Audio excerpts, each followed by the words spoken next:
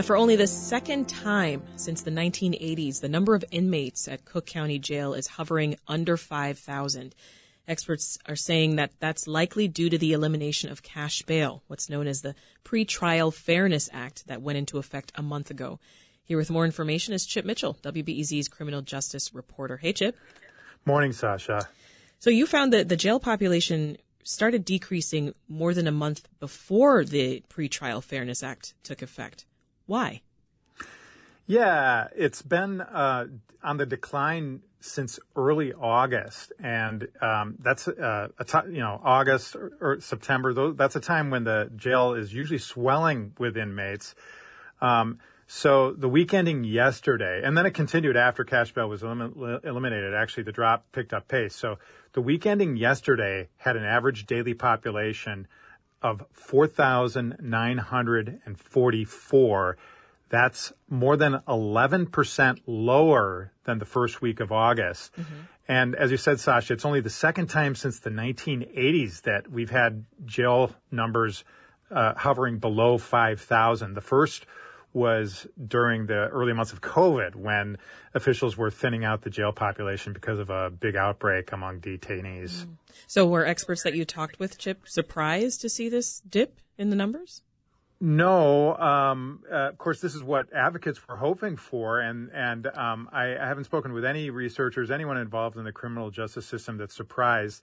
And it looks like before cash bail was eliminated, so in the weeks before it, starting definitely by early August, judges were already starting to take the law into consideration. Like, why should I give this guy a big bail amount when he could be back in a hearing before me as soon as we eliminate cash bail? And then the researchers suspect that the jail shrinkage overall has to do with quicker release of defendants who formerly would have spent, they were going to get out, but they would have spent days, maybe even weeks coming up with their bail money. So that makes a lot, there's not so much churn in the jail, and people who are arrested, they're getting out after just maybe a night in the lockup. And I want to make sure that everyone's understanding this. It's not necessarily that fewer people are being arrested, right? It's that they aren't being held in jail before trial. Is that right? That's right. And so the people that are getting out more quickly, they would especially include a lot of people on felony drug possession and theft charges. So more likely them than people who are on charges violent crimes.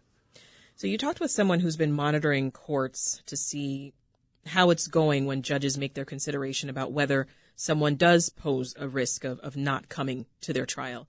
What did they find?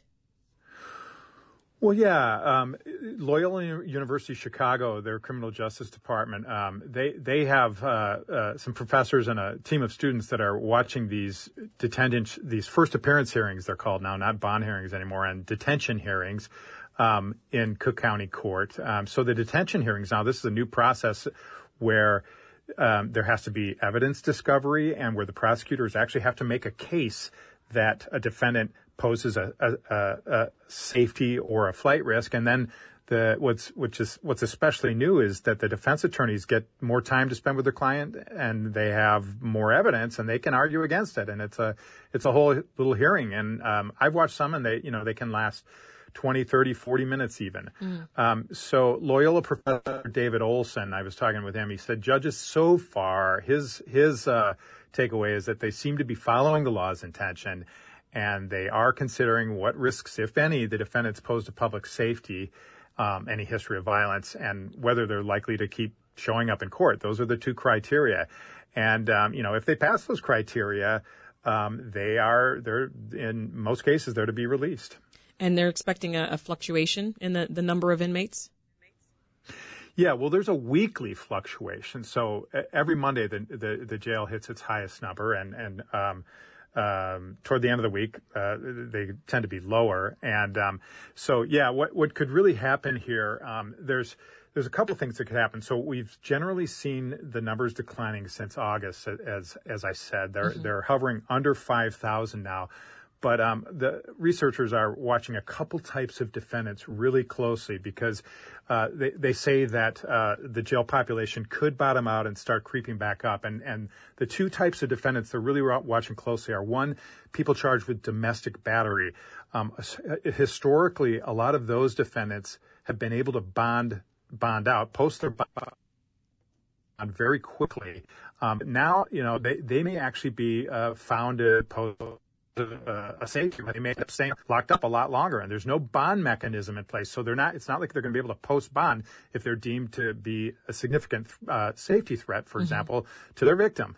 Another type of defendant that they're really watching closely are people who are charged with illegal weapons possession. Most of them have no prior conviction, so it'll be really interesting if these alleged weapons violers, if they're held or if they're released. Now, just those two types of defendants alone, if they end up getting detained and then they stay in jail for weeks, even months, it could eventually start driving the jail population back up again, Sasha. I see. And advocates of the end of cash bail, they were concerned that money bond would get replaced with electronic monitoring. So far, though, that's not happening, right? No, not on any big scale, at least. We've been watching them. I've been watching those numbers very closely. There's a electronic monitoring program run by the sheriff. There's two others run under the chief judge's office, and those two together since early August. So in this time when we've been seeing the jail numbers decline, the electronic monitoring population has increased less than 2%. So at least on any large scale in Cook County, judges don't appear to be using electronic monitoring as a substitute for jail. What are you keeping an eye on from here? Well, I'm going to be watching these numbers carefully, and I will especially be looking at those two types of crimes: domestic violence and illegal weapons possession. I'm going to be relying a lot on the experts who have a lot more hands on deck to follow these things closely and do all the data analysis. Sasha, interesting reporting. That's WBEZ's Chip Mitchell. Thanks so much. My pleasure.